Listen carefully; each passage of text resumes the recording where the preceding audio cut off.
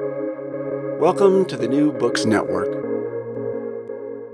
Hello and welcome to another episode on the New Books Network. I'm one of your hosts, Dr. Miranda Melcher, and I'm very pleased to have with me today Dr. Nicole Nguyen to tell us all about her fascinating book titled Terrorism on Trial, Political Violence and Abolitionist Futures, published by the University of Minnesota Press in 2023. This book examines the contemporary role, the current role, and the last decade-ish or so role that US courts have played in the global war on terror, what we consider terror, how we treat people who are accused of terror, and this then leads to a bigger argument about what do we actually mean by political violence? Where do we think those causes come from? What are the impacts of US domestic courts on things that we might think of as being more international or purely military? So the book does a whole bunch of things and raises a lot of interesting questions. So Nicole, thank you so much for being with us on the podcast to tell us all about it.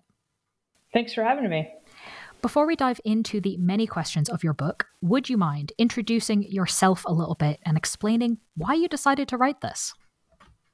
Sure. I'm an associate professor of criminology, law, and justice at the University of Illinois at Chicago. And I feel like I wrote this book for a couple of different reasons. The first is when I was finishing my last book project, which was on the policing and surveillance of Muslim communities, I was participating in a rally after the sentencing of some Somali youth who had sort of discussed this desire to travel to Syria to fight President Bashar al-Assad's brutal regime. They never committed an act of violence. They essentially never successfully traveled to Syria. But the community organizers at this rally were critiquing a judge who portrayed the entire Somali community as this sort of hotbed of terrorist activity. And that necessitated and justified these really harsh prison sentences to protect national security. So these young men faced, some of them 35 years in prison for talking about joining ISIS. And it was sort of like at this rally, I sort of realized that so much focus has been cast on the racialized policing of Muslim communities that we can overlook what happens to young people after they're charged with terrorism-related crimes. And I'm someone who's studied the school to prison pipeline, so looking at the different kinds of processes that push young people out of schools and into the criminal legal system, and had never really thought about following young people through the criminal legal system as their cases are being adjudicated. So I really wanted to just better understand what goes on in court, how do legal actors think about and negotiate dominant understandings of political violence, and how this impacts individual cases. And I'm not a lawyer, definitely not a lawyer. So I was thinking about this really sociologically, what are the narratives, the vocabularies, the logics that get mobilized in court, and who has epistemic authority? How do judges think about these cases? How do they think about the role of their courts in the global war on terror? So that was sort of the academic reason I wanted to write this book. The second reason I wanted to write this book was I really wanted to contribute to abolitionist discussions. Abolitionists are trying to think about how to create systems and structures that don't necessarily rely on the police and prisons for community safety and security. And, one of the most common questions abolitionists get is this question of what do we do about rapists and murderers? And for my view, abolitionists are really well versed in really thinking about how to reduce sexual violence and homicide without relying on the criminal legal system. And we've seen community orgs across the globe, really, but here in the U.S., undertake this work in a variety of really exciting ways. But I realize we're not thinking about sort of a very similar question, what do we do about terrorists? What are alternative ways of reducing political violence, of addressing the problem of terrorism? So I really wanted to explore how the criminal legal system thinks about terrorism, how it approaches the different kinds of people who are marked as terrorists. And this is young people who are ensnared in a sting operation, for example, or the Somali youth who are upset over, outraged over an oppressive regime and want to go sort of support besieged Muslims. This includes indigenous water protectors who the US government has called jihadists. It includes Black Lives Matter protesters who are marked as Black identity extremists, as well as like Al-Qaeda fighters, Taliban fighters, and so on. And so, from my view, if we have an understanding of how the courts think about and approach terrorism, we can also think of alternative ways of addressing and reducing political violence without relying on the criminal legal system. So I really wanted to think about how do we get at the root causes of this particular form of violence in a way that abolitionists have been thinking about getting at the root causes of other forms of violence.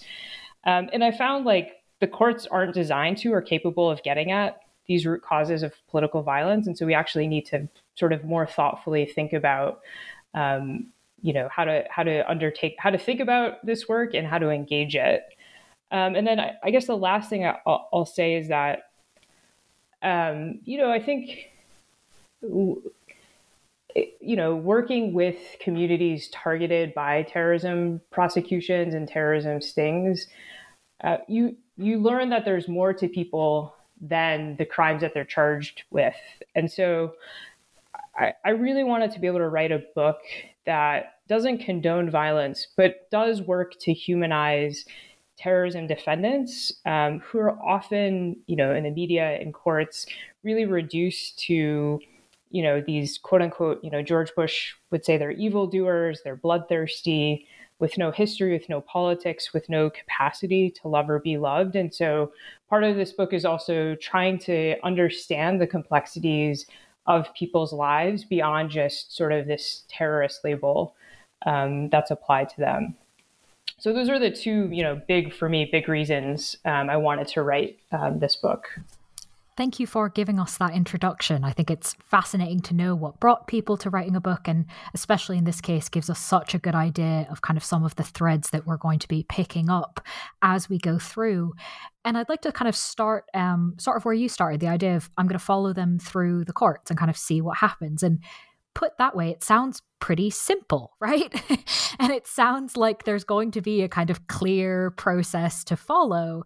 And yet in the book, you talk about some, quote, internal incoherences within the criminal legal system that are probably there for other issues as well, but are especially perhaps challenging in this area of law. Can you walk us through some of this confusing maze that you found? Yeah, I think it's anybody who works in a big institution. I think that people think about and engage their work really differently. This was when I was sort of studying national security from the perspectives of law enforcement and national security experts. People would always say, like, the FBI, the Department of Homeland Security, there are these really huge bureaucracies. And so people don't even think about problems of crime, safety, and national security in the same way. So they think about their work differently, and therefore they engage their work really differently. So that's just like one sort of basic internal incoherence that, in the courts, people have different understandings and views of things like crime, justice, war, and terrorism. And this really came out, judges had really uneven understandings of what is the role of their court and the courts more generally in the war on terror. And there were some judges who actively worked to limit or rein in the spectacle of terrorism. Like they, wouldn't let people use the word terrorism in the courtroom. And there were others who said, just like very publicly, like, you're not going to use my court to, align the judicial system with U.S. law enforcement priorities. One judge said, my court isn't here to bestow symbolic victories through their verdicts. So, judges have, different understandings if the role of the court during the global war on terror is to advance the global war on terror or like is narrowly there to prosecute crime. Within the criminal legal system, there's prosecutors and law enforcement who, would publicly celebrate terrorism convictions as global war on terror triumphs. So they saw the role of the courts as sort of advancing the war on terror. defense attorneys, would say the criminal courts aren't designed to fight wars, and so we shouldn't be using them to execute the global war on terror. There were judges, in the Somali cases that I observed, who really wanted to use their authority from the bench to not only speak to people who are sitting in the courtroom, but really to speak to the wider public. So there's this case of this young Somali person who, wanted to go to Syria to fight and was convicted of providing material support to ISIS, after he tried to get to Syria. And the judge said, spoke directly to the Somali community in his comments and saying, there is a terrorist cell in Minneapolis, and, talked about how essentially the only way to prevent young people from going to Syria is to put them in handcuffs and to incarcerate them. And so this judge was like making it really clear, the role of my court is to deter people from going to Syria, right? And so, I think judges differentially understood the role of their courts in the war on terror. And so this then shaped what sort of was permissible in their courts. It shaped how they thought about sentencing, which then shaped the kinds of prison terms that defendants received. So, yeah, I think one of the biggest internal incoherence was that people think about the relationship between the judicial system and the war on terror in really different ways. And because of that, defendants have really different outcomes for similar conduct, and the kinds of legal strategies that are useful to lawyers might not be successful just because of who the judge is or how even the jury understands things like terrorism or ISIS or Al-Shabaab and so on. And so, yeah, I think it's really hard to understand the role of the courts because there's not sort of this even understanding and use of them in the global war on terror. So I think that's the biggest sort of incoherence. Well, that's a pretty big one. So makes sense to start there. In that answer, you gave us some kind of ideas of the different sort of roles that judges might see themselves as playing in the context, not just of the case, but of the wider conversation. Is there anything further you want to tell us about kind of the competing roles that they're trying to negotiate? Yeah, I'd say that a lot of this sort of has evolved over the course of the last 20 years. So people might remember that, in the early days of the global war on terror, judges were called on to provide legal cover for things like the indefinite detention and torture of so-called enemy combatants and the use of secret evidence or evidence obtained through torture in the courts. There was a legal basis for these wartime activities, for the use of torture, for the sort of indefinite detention of folks that was laid by President Bush's legal team and then affirmed through specific court rulings. We saw this in the legal determination that Al-Qaeda and Taliban fighters were unlawful enemy combatants, so they weren't entitled to legal protections under international law. So, for example, the Geneva Conventions protect against the use of torture while detained. But if you're a Taliban fighter and the United States declares that you're an unlawful combatant, you don't have access to those protections. So that was actually a legal determination. I think people think of Guantanamo as like this lawless place, but it was actually created through a series of legal decisions that were made by lawyers and judges. And as the war on terror evolved, we saw things like preemptive prosecutions. So the police pursuing and arresting people before they commit a crime in order to allegedly protect national security. And so the courts are then called on to, convict based on this quote unquote pre-criminal activity.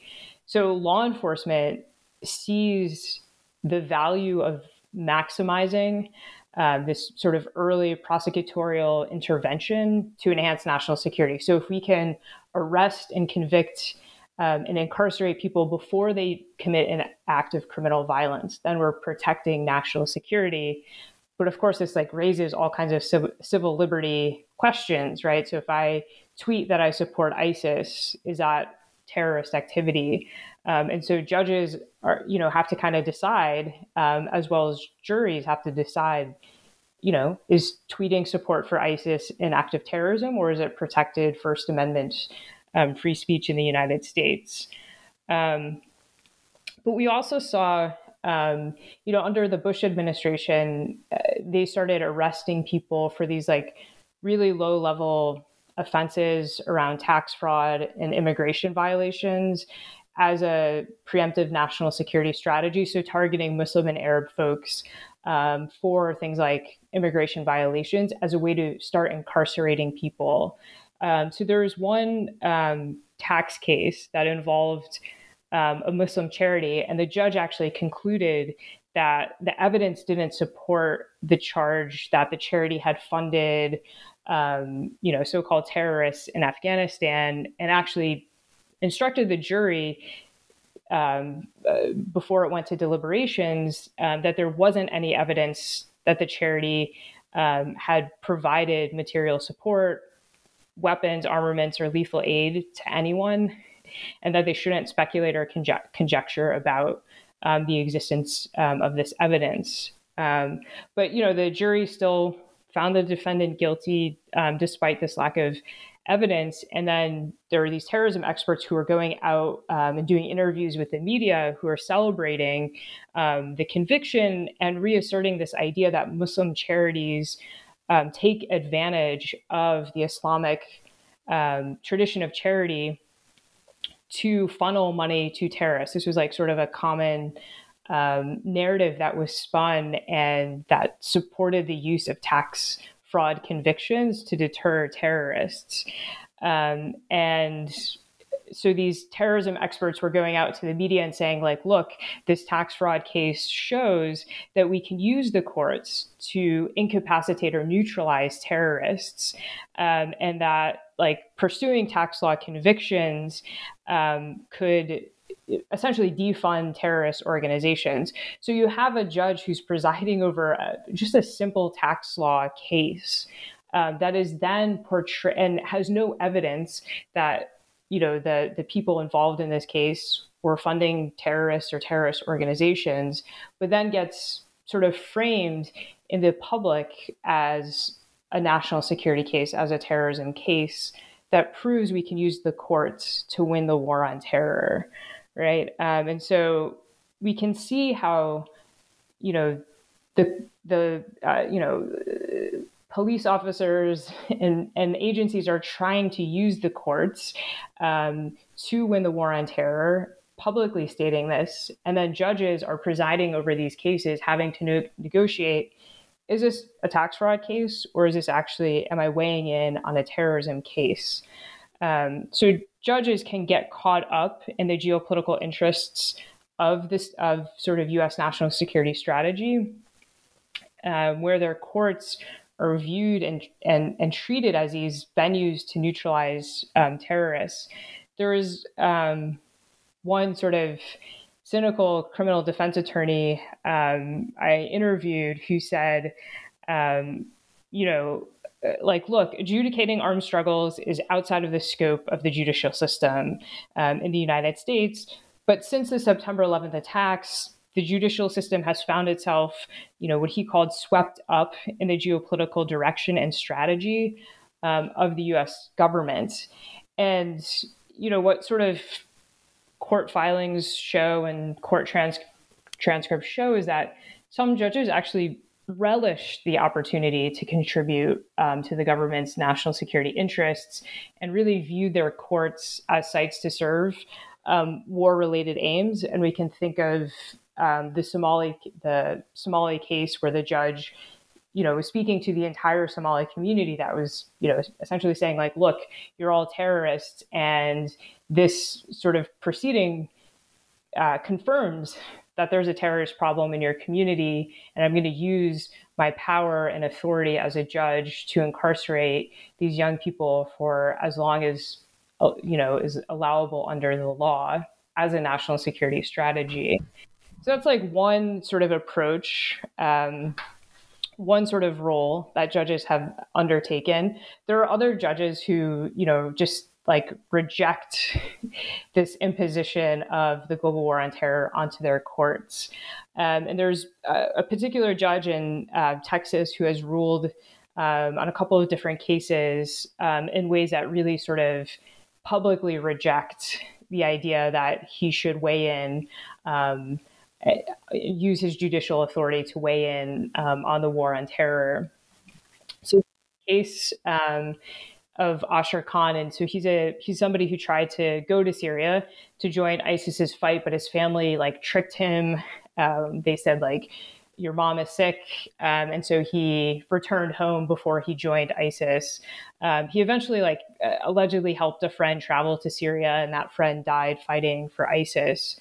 But the judge at sentencing refused to apply what's known as the terrorism enhancement. So this is something that empowers the courts to enhance or increase a prison sentence. This is much like the gang enhancement. But judges, in order to apply it, they have to determine that the sort of criminal activity under investigation constituted an act of terrorism. And so this judge refused to apply the terrorism enhancement. He was appealed multiple times and continuously continued to refuse to apply this terrorism enhancement. And he said his reasoning was that the terrorism enhancement doubly punishes, so it twice punishes conduct given what he referred to as the ugly label of terrorism. He said that there's degrees of terrorism, and you can't just sort of blanketly punish things that we call terrorism, and that he thought the terrorism enhancement sort of wrongly empowered the courts to, quote, police people who want to hurt other governments.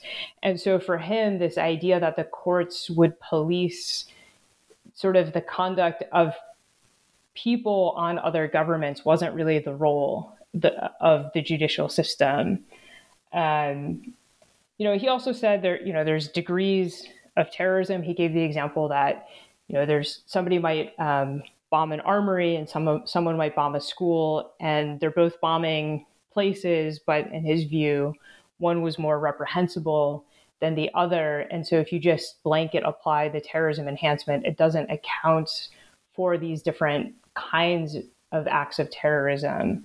And then, he also just kind of said there's a politics involved. Like there's more money when you say Congress will give more money when you say that this was an act of terrorism. And so he really viewed the terrorism enhancement as applying a political label and not a legal label to terrorism defendants. So, that's like just a really interesting interpretation of terrorism, of the terrorism enhancement. So those are two sides of the coin, but then there are judges along the spectrum, and there are some judges who, what they called half applied the terrorism enhancement. So they try to, say it was an act of terrorism, but then maybe not as harshly punish defendants by fully applying the enhancement. This judge in Texas also, was trying to reject the idea that tweeting allegiance to ISIS or tweeting allegiance to ISIS leaders constituted an act of terrorism. He rejected the idea that buying or having an ISIS flag was terrorist activity. In other courts, this was used as evidence that people supported and advanced terrorism. And for this judge, he said, these are First Amendment protected activities. It can't constitute terrorism. So, people differently understood that the role of the court in the war on terror, and also really differently understood what counts as terrorist activity. And so, all of that really shaped uneven outcomes in the courts. And so defendants had wildly different sentences leveled against them based on how judges understood things like the Syrian war, or what does it mean if you have an ISIS flag? So the obvious question listening to those examples is, why is there such a difference? What sorts of things, what sorts of factors, I suppose, influence kind of which way judges might make these interpretations? I mean, I think there's enormous pressure on the courts to demonstrate that they're not, that they are working in the interest of national security. Like, no one wants to be seen as a terrorist sympathizer or as soft on terrorism, or have one of their defendants that, maybe they give a light sentence to, then goes on to commit a mass atrocity once they're released. Like, I think there was enormous anxiety around that. And you could, if you sat in court and observed judges sort of walking through their logic around sentencing, that they were trying to balance what they thought was a reasonable sentence with sort of this demand to be tough on terrorism. And so, I think that was one of the major factors. I think, another factor is that people strongly believed in the war on terror and felt called to contribute to efforts to reduce the threat of terrorism in the United States.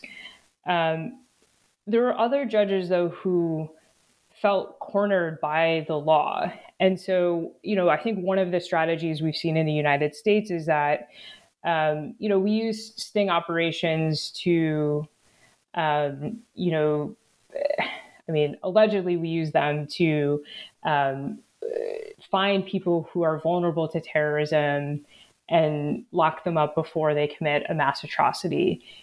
In practice, what these stings do is that they sort of ensnare vulnerable people in these elaborate concocted plots through various different forms of pressure. And what law enforcement has tried to do is, instead of like convincing someone to PayPal ISIS $100, which would be enough to get, a conviction and a prison term, they sort of concoct these really spectacular, like you're going to go bomb a restaurant kind of operation. So they're spectacular and really pressure the courts to have a really, harsh prison sentence. And so there's this one case of James Cromitty. It's a fairly well-known case where the judge sort of says, like, this guy is utterly inept. She says something like, his buffoonery, the defendant's buffoonery is positively Shakespearean in nature. It's something like that. And so she recognizes that law enforcement used all of its sort of pressure and authority to get this guy to, agree to this concocted fake plot, as a way to get him off the street. And so she gets that law enforcement took advantage of somebody who's vulnerable, but then ultimately sentenced him to 25 years in prison because, in her view, the offense carried a mandatory minimum sentence of 25 years. So she didn't have any judicial discretion to sentence him to anything less. So she feels cornered both by, the pressure of sort of the spectacle of national security, but also, by legal precedent. And so, she says in her ruling that, the defendant wasn't engaged in terrorist activity before he encountered the undercover informant, and that sort of it was the FBI who transformed this guy's fantasies into real criminal activity, but it was directed and dictated by the government. She also sort of said, I don't have discretion to sentence the defendant to less than 25 years in this case, because no circuit court has upheld a district court's decision not to impose a mandatory minimum because of law enforcement manipulation. And she even said that the government devised this sort of fantastical plot to fire a missile at a local Air Force base. And even law enforcement even created this inert Stinger missile for the sole purposes of making sure that in the event of conviction, the court couldn't sentence the defendant to less than 25 years because the attack carried with it a mandatory minimum of 25 years. So, essentially this judge was saying, like, the FBI creates heinous plots to incarcerate and incapacitate people for as long as legally possible, right? So, I think those pressures, right, to not be soft on terrorism, and also feeling like I have to uphold mandatory minimums, really sort of compel judges to rule in ways where they're clearly not comfortable with ruling. Yeah, go ahead.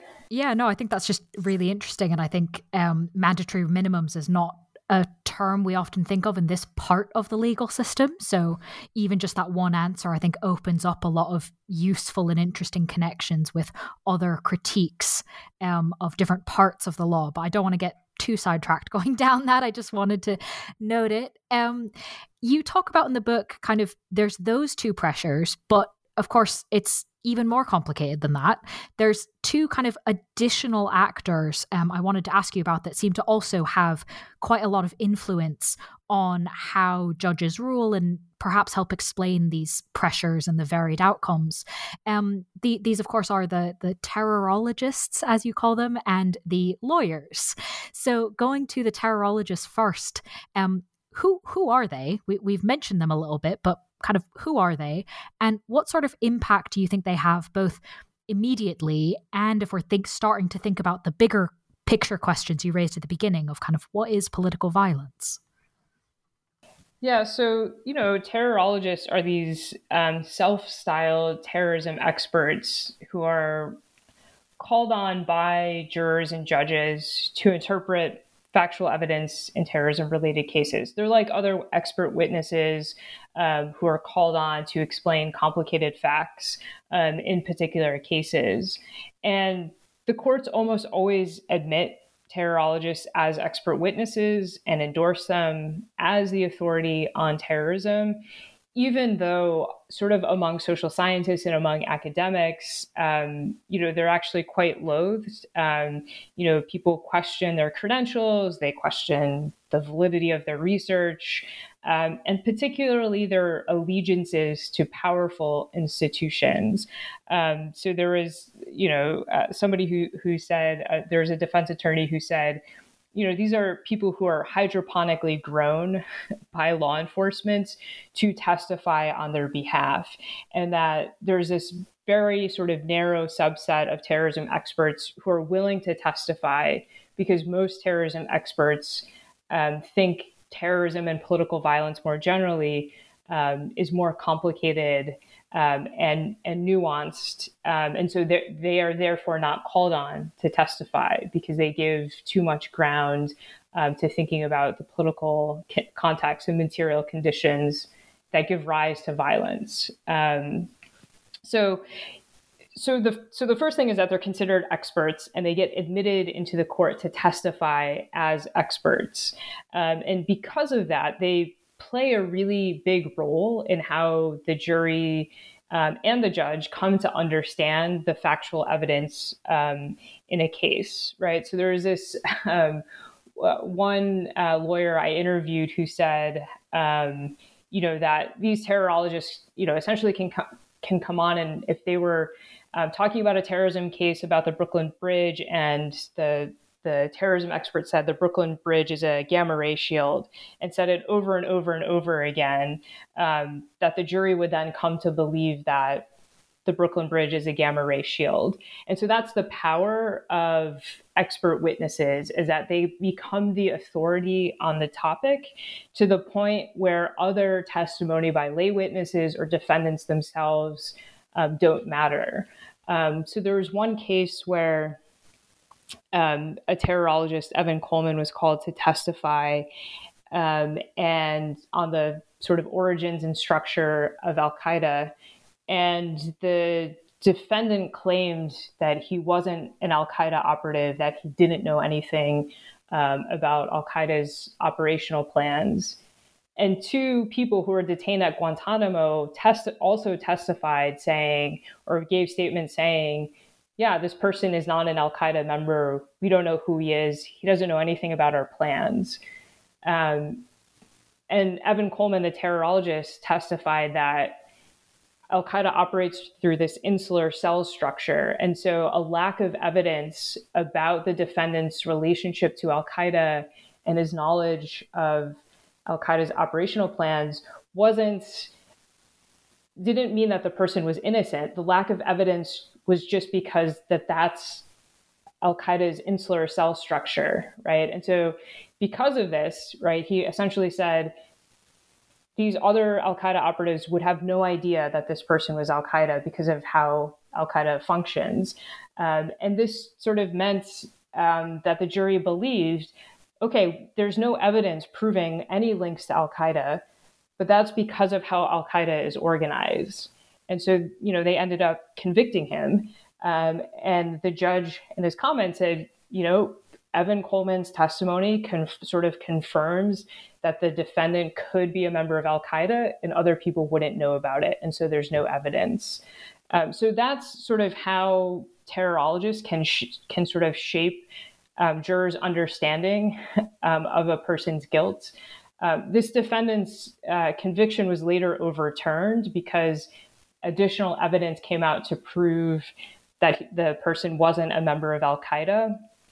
So, we see that a terrorologist can testify and convince a jury that someone who's not a member of Al-Qaeda is actually a member of Al-Qaeda and get a conviction. So, that's one way that terrorologists are really powerful. I think another way that terrorologists are really powerful is that they really focus on, what some people call radicalization theory, this idea that terrorists come with observable warning signs. And those observable warning signs are things like a radical political ideology, a way a person dresses, increased religiosity, and so on. And so terrorologists come on to essentially say, well, this person was consuming ISIS content, or this person started praying more frequently, and so on, to essentially prove the person is a terrorist or is predisposed to being a terrorist. So the role of these experts is really to shape the worldview, like essentially confirm the worldviews of juries. What we hear in the media, what we hear on TV, what we hear from political leaders is how we should think about terrorists. And that view is that terrorists are evildoers. We don't have to think about why people might want to join ISIS. We don't have to think about the Syrian war and its complexities. We don't have to think about where ISIS came from. That there's sort of this very narrow understanding that terrorists are evildoers who do evil things because they're evil. And so it sort of removes any consideration of history or politics from the conversation in a way that, really just dehumanizes and decontextualizes terrorism and terrorists. That's really helpful for kind of understanding what you were talking about earlier of the different ways that judges have interpreted their position and the role of their courts in terms of the war on terror. I want to make sure, though, that we also talk about lawyers, because I at least was slightly surprised reading this and going, hang on, wait, all the films say that the lawyers are the ones that make all the difference in the courtroom, right? And of course, that depends on what bit of law you then investigate properly. But in this particular case, I mean, the terrorologists, if you just explained, have quite a bit of impact. What about the lawyers? Yeah, so I mean, there's prosecutors and defense attorneys, and prosecutors, definitely try to reassert the exceptionality of terrorists, that terrorism defendants are uniquely heinous, uniquely deserving of the harshest punishments allowable under the law. And we see this, there could be, again, like a tax fraud case where they try to get admitted as evidence inflammatory material like videos of ISIS beheadings, right? So prosecutors are really invested in sort of proving, how terrible and heinous particular defendants are. And then when they win these cases, they and law enforcement, really want to celebrate the success, of their prosecution vis-a-vis the war on terror. So, defense attorneys are trying to sort of push back against, popular understandings of terrorism, popular understandings of political violence by really trying to contextualize their defendants' cases at sentencing. And, I think, I heard a couple of things from defense attorneys. One was that, trying to contextualize their clients' cases at sentencing particularly could, lead to a reduced, a lesser prison sentence. But the other thing they said was that this is like unsuccessful most of the time because the weight of conventional understandings of terrorism is just so intense and so powerful that trying to contextualize or historicize someone's case is actually really difficult. And because of this, when they try to contextualize a client's case, it's not necessarily because it's going to be legally successful, but because they see some value in getting on the record and into evidence the idea that there is a politics or there is a reason to why people may have engaged in violence or wanted to engage in violence. And part of that is just about humanizing their clients and trying to challenge the dominant narrative around what people are fighting for and why. So there's a really powerful example of this in a Chicago area case of a defendant, Oz Al-Jayab, who went to Syria in 2013 to fight the Assad regime. And if you sort of look at court filings, the defense sort of talks about his early experiences. He's a Palestinian refugee who grew up in Iraq and talks about sort of living under Saddam Hussein, the brutality of that regime, then goes through the U.S. invasion, where again, the defendant as a young child is experiencing, rocket attacks, bombings, right? Family members dying. And then, the defense moves to sort of discuss, Saddam is removed, and then the U.S. military leaves, and there's this power vacuum that again creates all this sort of bloody sectarian violence. And eventually the defendant flees to Syria. And it's in Syria where, he starts to experience Assad's brutality. He sees his friends and some of his family members again being killed. And so even though he immigrates to the United States, we see how, seeing, the chemical attack Assad's chemical attack on Syrian civilians really sort of motivates him to go back to Syria or try to go to Syria to fight. And so this all becomes it's like 50 pages long that becomes a part of the public record. And part of what, this filing is trying to do is to say, we could, the dominant narrative is that this guy is some crazy terrorist who just wants to go kill people because he's heinous and evil and his religion radicalized him. And actually, instead, what we get is a story that makes a lot of sense, right? That we can understand sort of the geopolitical history of the region and understand why someone would want to go fight. And if we take that sort of that biography of the defendant, we sort of realize like we can lock this person up, but it's not going to undo what led to the Syrian crisis. It's not going to undo sort of what led to the dissolution of any sense of security in Iraq, right? That like, if we actually want to address those things, if we want to address why this young person went back to Syria to fight, we have to really address the root causes of violence, which is these oppressive authoritarian regimes. It's about continued U.S. military intervention. It's about, foreign occupation, that these are really the root causes of violence. And we only sort of arrive at that conclusion through sort of this contextualizing story, biography of the defendant.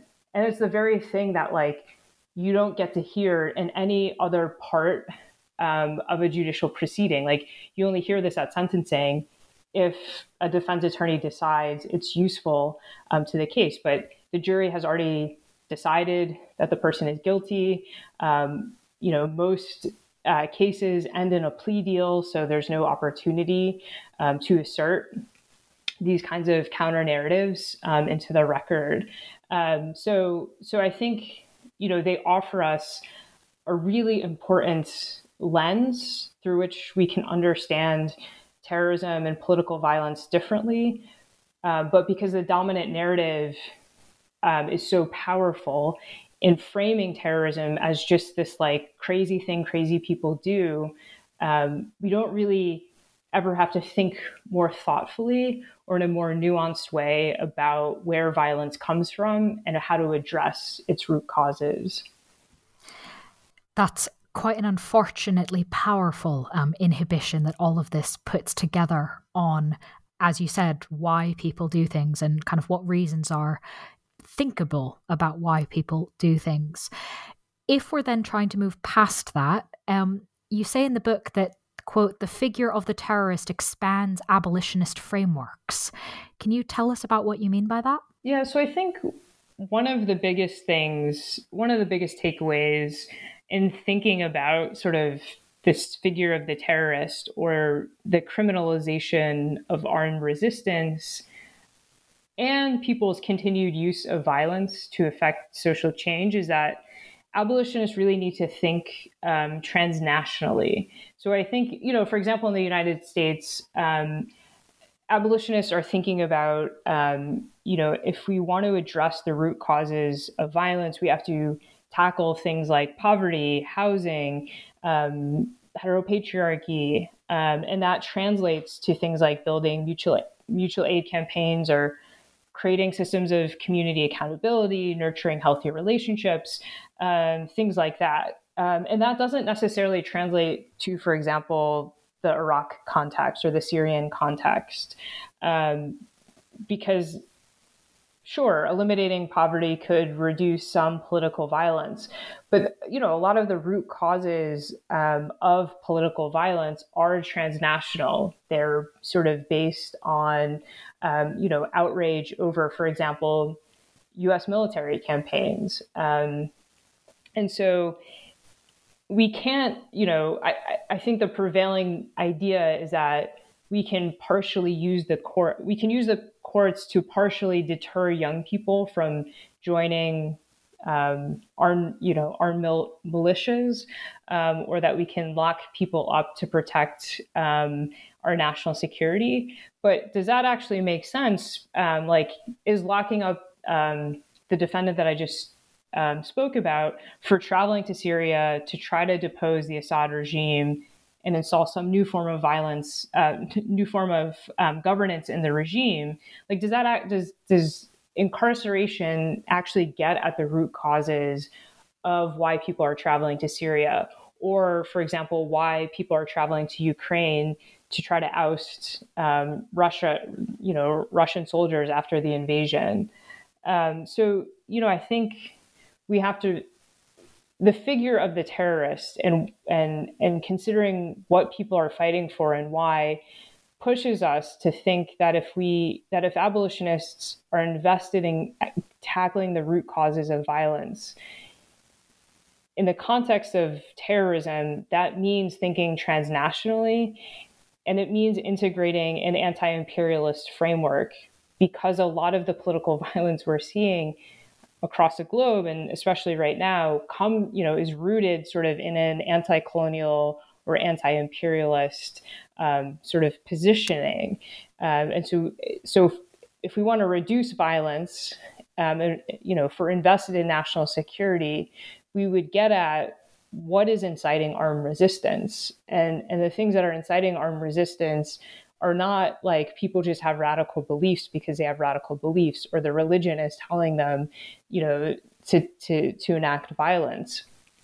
It's because people are living in a particular context, and they want to change the conditions in which they're living. So Syrians living under a brutal regime are using violence, to change that regime.